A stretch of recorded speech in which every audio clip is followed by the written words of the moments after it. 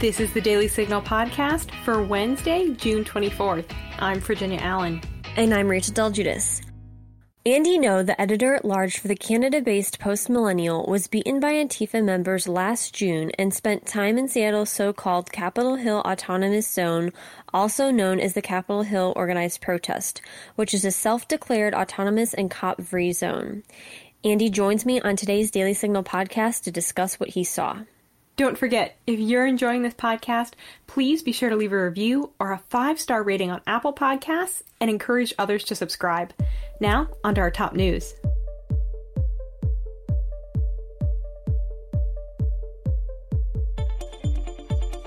President Trump plans to issue an executive order to protect statues. Historic statues in cities across America have been torn down and covered in graffiti after the killing of George Floyd on May 25th. Targeted statues have ranged from Confederate General Robert E. Lee to President George Washington and Union General Ulysses S. Grant. Speaking to reporters on the South Lawn of the White House on Tuesday, Trump said the order will reinforce current law and will create long-term jail sentences for those who do vandalize the statues, per MSNBC. We're looking at long-term sentences under the Act. We have a very specific Monuments Act, and we are looking at long-term jail sentences for these vandals and these hoodlums and these anarchists and agitators, and call them whatever you want. Some people don't like that language, but that's what they are. They're bad people. They don't love our country, and they're not taking down our monuments. I just want to make that clear. The president also said that if state governments need additional help protecting their monuments, the federal government is ready and willing to step in and help. President Trump also said that autonomous zones like the one created in Seattle that has seen shootings and at least one death will not be tolerated in the nation's capital. On Tuesday, Trump tweeted, "There will never be an autonomous zone in Washington, D.C. as long as I'm your president. If they try, they will be met with serious force." This tweet came after protesters attempted to pull down a statue in Lafayette Square, which is across from the White House, of President Andrew Jackson. Protesters also painted BHAZ, or Black House Autonomous Zone, on St. John's Episcopal Church near the White House and attempted to set up an autonomous zone like Seattle's, using chain-link fence across a road to erect barricades, Fox News reported.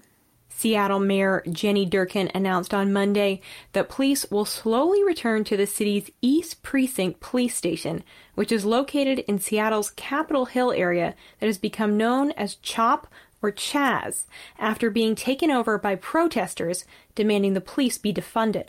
Durkan did not give a timeline for how quickly the police will return to the station located in the declared autonomous police-free zone of Seattle. Recent violence has raised concerns over the safety of the area. 3 people were shot over the weekend on the edge of CHOP, resulting in the death of a 19-year-old man. Durkan also announced they plan to limit activity in the area to between 8 a.m. and 8 p.m. in an effort to return order to the city and stop the nighttime violence. State and local leaders are working with a number of community groups to encourage individuals to return to their homes. Durkan explained the city's plan during a press conference Monday, per Seattle Channel. In recent days, we have deployed community resources to both de-escalate the area and to move people to services.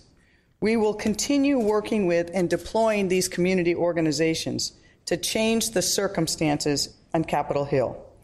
We have heard many over the last 2 weeks say that we as a city need to respond to community with community-based solutions, not always police.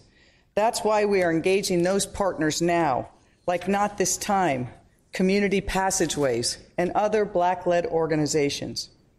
I am hopeful and confident that these organizations that we are in dialogue with and others will work to encourage individuals to leave voluntarily, and we're working with those organizations and community leaders to resolve that situation. China says it wants to get back at the United States after the U.S. put 4 additional Chinese media outlets on a foreign missions list.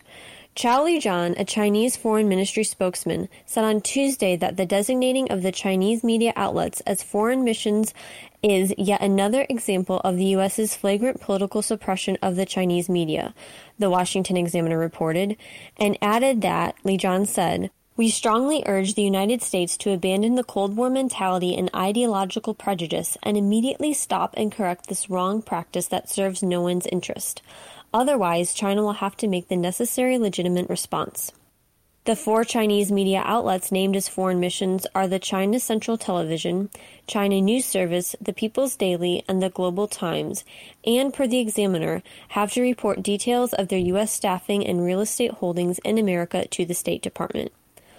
On Monday, David Stilwell, the State Department's Assistant Secretary for East Asia and Pacific Affairs, said via the Washington Examiner that these entities are not independent news organizations. They are effectively controlled by the Chinese Communist Party, also known as propaganda outlets. Now stay tuned for my conversation with Andy Ngo on Seattle's police-free zone known as CHOP. Conservative women. Conservative feminists. It's true, we do exist. I'm Virginia Allen, and every Thursday morning on Problematic Women, Lauren Evans and I sort through the news to bring you stories and interviews that are of particular interest to conservative-leaning or problematic women. That is, women whose views and opinions are often excluded or mocked by those on the so-called feminist left. We talk about everything from pop culture to policy and politics. Search for Problematic Women wherever you get your podcasts.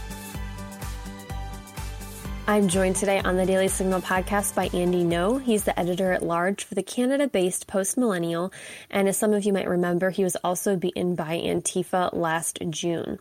Andy, it's great to have you on the Daily Signal podcast.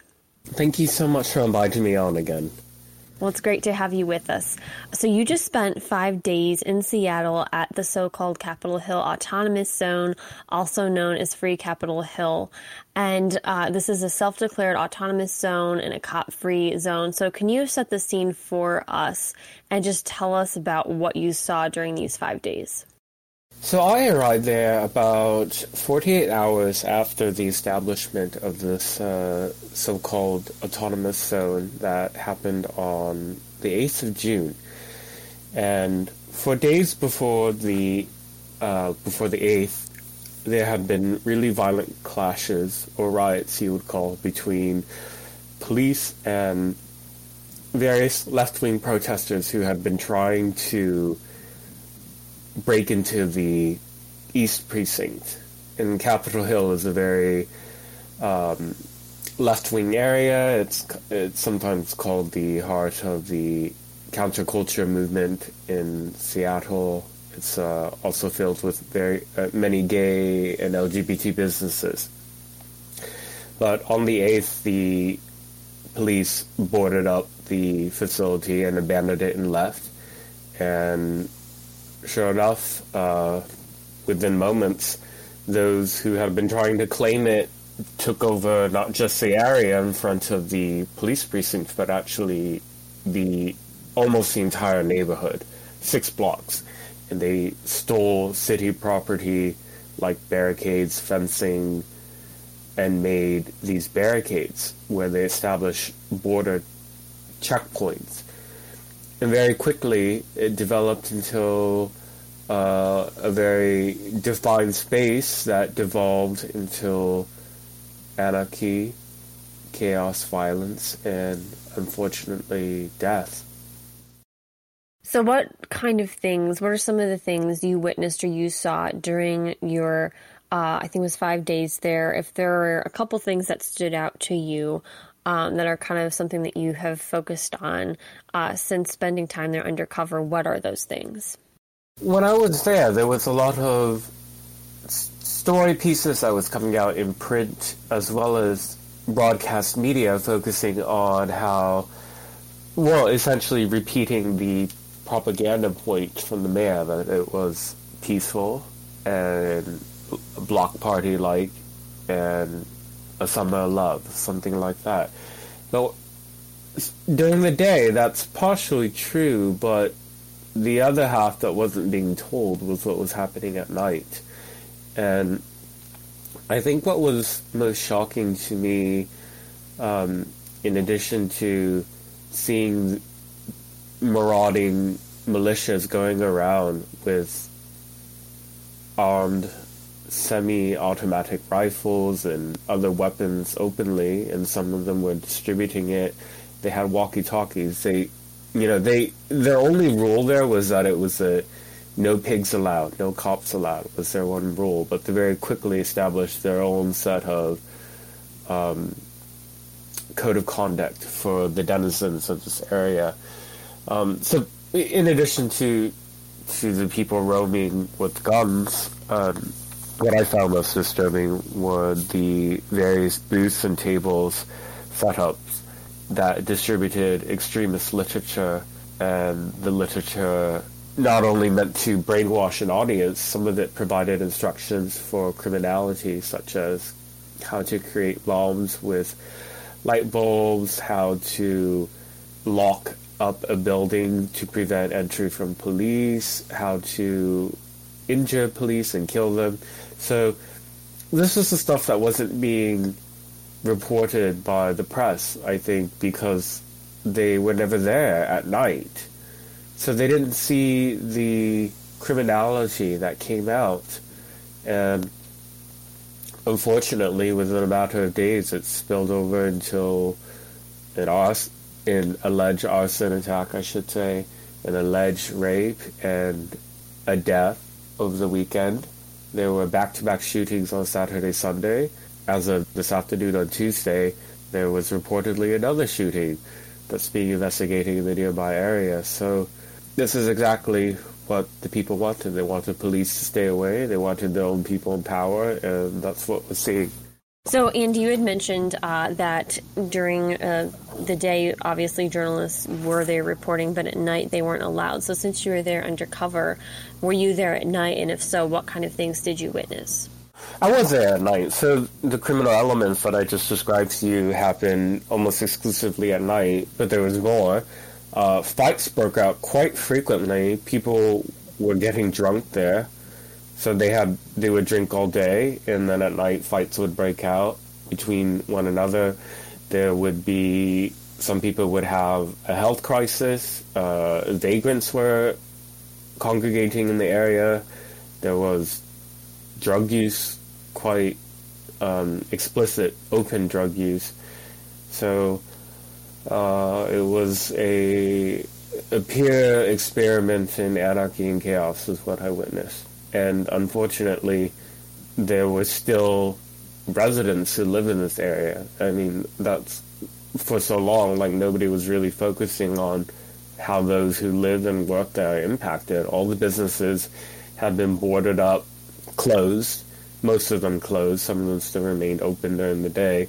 But this is a very densely populated area. It's in some ways kind of like Manhattan in that many tall buildings and residences are there. And unfortunately, they were stuck in a literal no-go zone. Were there any people that you spoke to? What were they saying, or what was the conversation like, people amongst one another? People were very kind to me because they viewed me as one of their own. So I mentioned in my New York Post piece that there were acts of kindness and humanity and community that was important to mention that came out, particularly during the day, a bit so at night as well, but during the day, people were very quick to offer their comrades and friends and allies food and water, for example, and they would always emphasize that it was free. The whole area was essentially a very generous welfare state based on those Americans who had donated. There was so many donations coming in because all the media coverage presented this as like just this great left-wing project that was a safe space for black people and people of color. So there were Venmos set up, GoFundMe set up, an address to deliver pizza. And so there was just an overabundance of quote-unquote free. So the conversations I was hearing was just that, well, essentially there was no leadership at all. So if media, for example, or a politician wanted to talk to somebody who's representative of the demands of the so-called autonomous zone, there really wouldn't be one person. I mean, there were some people who claimed to serve that role, but they weren't viewed as necessarily the legitimate leader to everybody. So there were certain cracks that were showing very quickly within, I guess, the social and ideological dynamics within the area. So for those who aren't aware of the context, obviously this Chaz area is a Kavri autonomous zone, but can you talk a little bit and speak to as why this was set up in the first place? The area was set up because police had abandoned the East Precinct, not out of a decision made by the police chief, Kaplan Best, but actually because of a decision made from the mayor's office. And one of the reasons they left, in addition to political pressure, was that they no longer have the tools to crowd control effectively. Several weeks ago, the city council got a restraining order against the Seattle police that removed their legal right to use tear gas, pepper spray, flashbangs.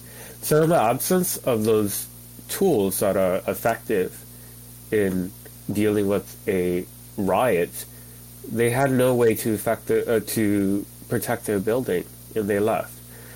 And unfortunately, a U.S. judge has extended that order all the way to September now. So violent protesters are becoming more bold. They protest far beyond the borders of their zone.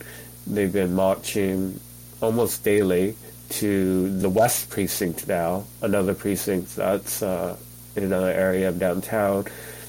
They have been holding demonstrations out there and vandalizing the building there. So Seattle Mayor Jenny Durkan is saying that because of the shootings that have happened, the city has plans to take back this no police zone.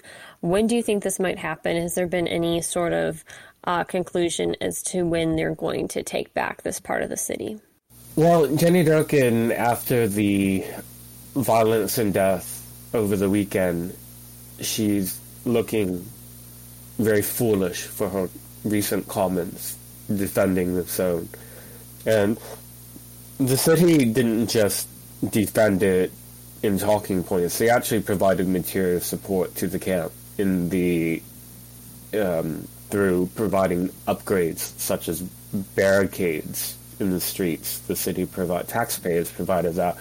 The city is continuing to provide trash and rubbish pickup, for example. So they've been prolonging the life of this illegal occupation.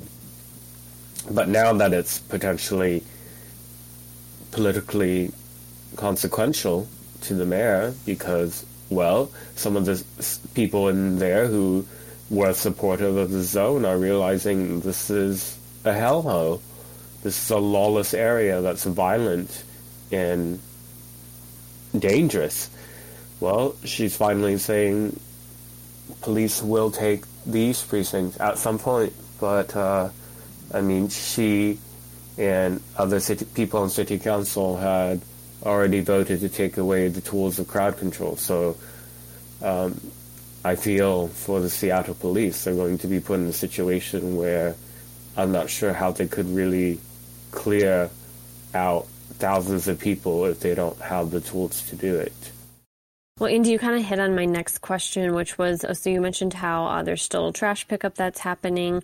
Do these people have like a water source? Is the city providing them with electricity? How are people charging their phones?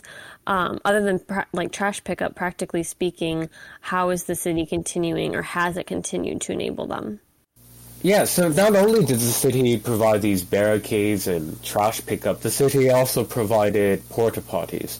So the basic needs of this zone is met, and it's also a porous border area, so people leave it and go in and out to charge their phone or to get more food, but they have so much of an abundance of their stuff being donated and given in. Some people actually bring their own generators to produce extra electricity for when they're camped out in the tent. So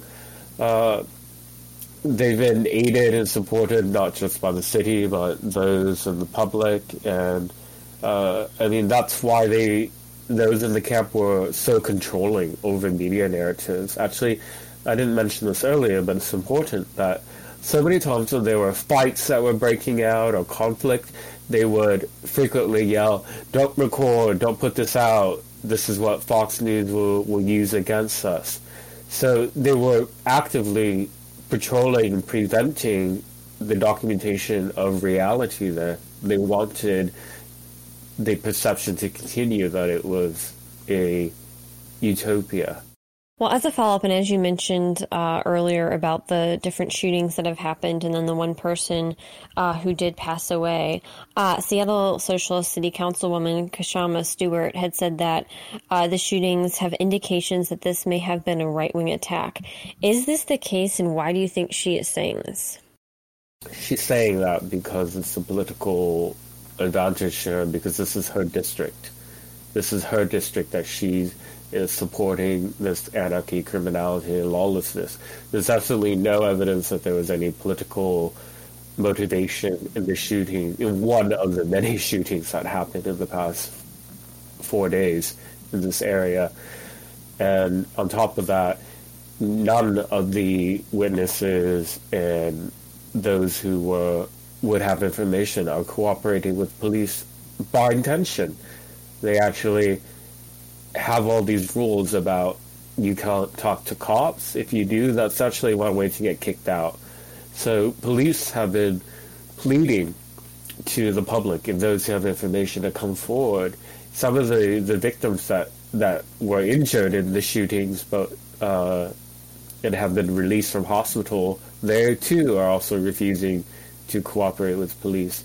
So they're depending on their own source of so-called justice, of vengeance. There's a gang element there. I suspect that the shootings are related to gang violence. Well, and finally, Andy, what would you say is the goal of these anarchists in creating CHOP? Why are they doing this, and do you think they're meeting whatever goal they have?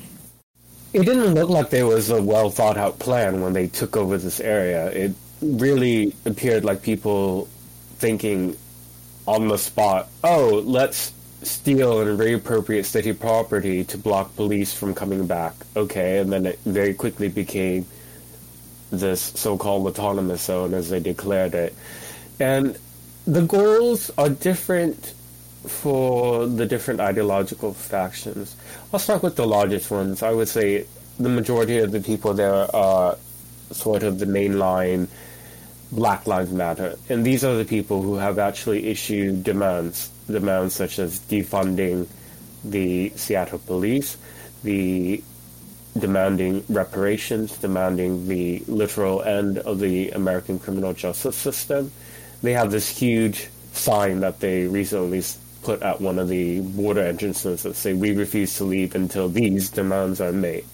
So those are the people who, unfortunately, city council and other politicians are actually negotiating with. They're negotiating with these extremists. Then the anarchist communists, the Antifa element, they actually don't issue demands. They literally are part of this occupation as a means of just destabilizing the area, destabilizing American society, and showing through force that they can, when they say burn it down, they can sometimes do it literally. Well, Andy, thank you so much for joining us on the Daily Signal podcast and just sharing this firsthand account with us. We appreciate having you. My pleasure. Thank you so much. And that will do it for today's episode. Thank you for listening to the Daily Signal podcast.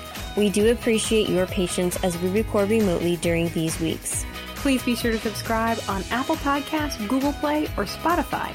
And please leave us a review or a rating on Apple Podcasts and give us your feedback. Stay healthy, and we will be back with you all tomorrow. The Daily Signal podcast is brought to you by more than 500,000 members of the Heritage Foundation.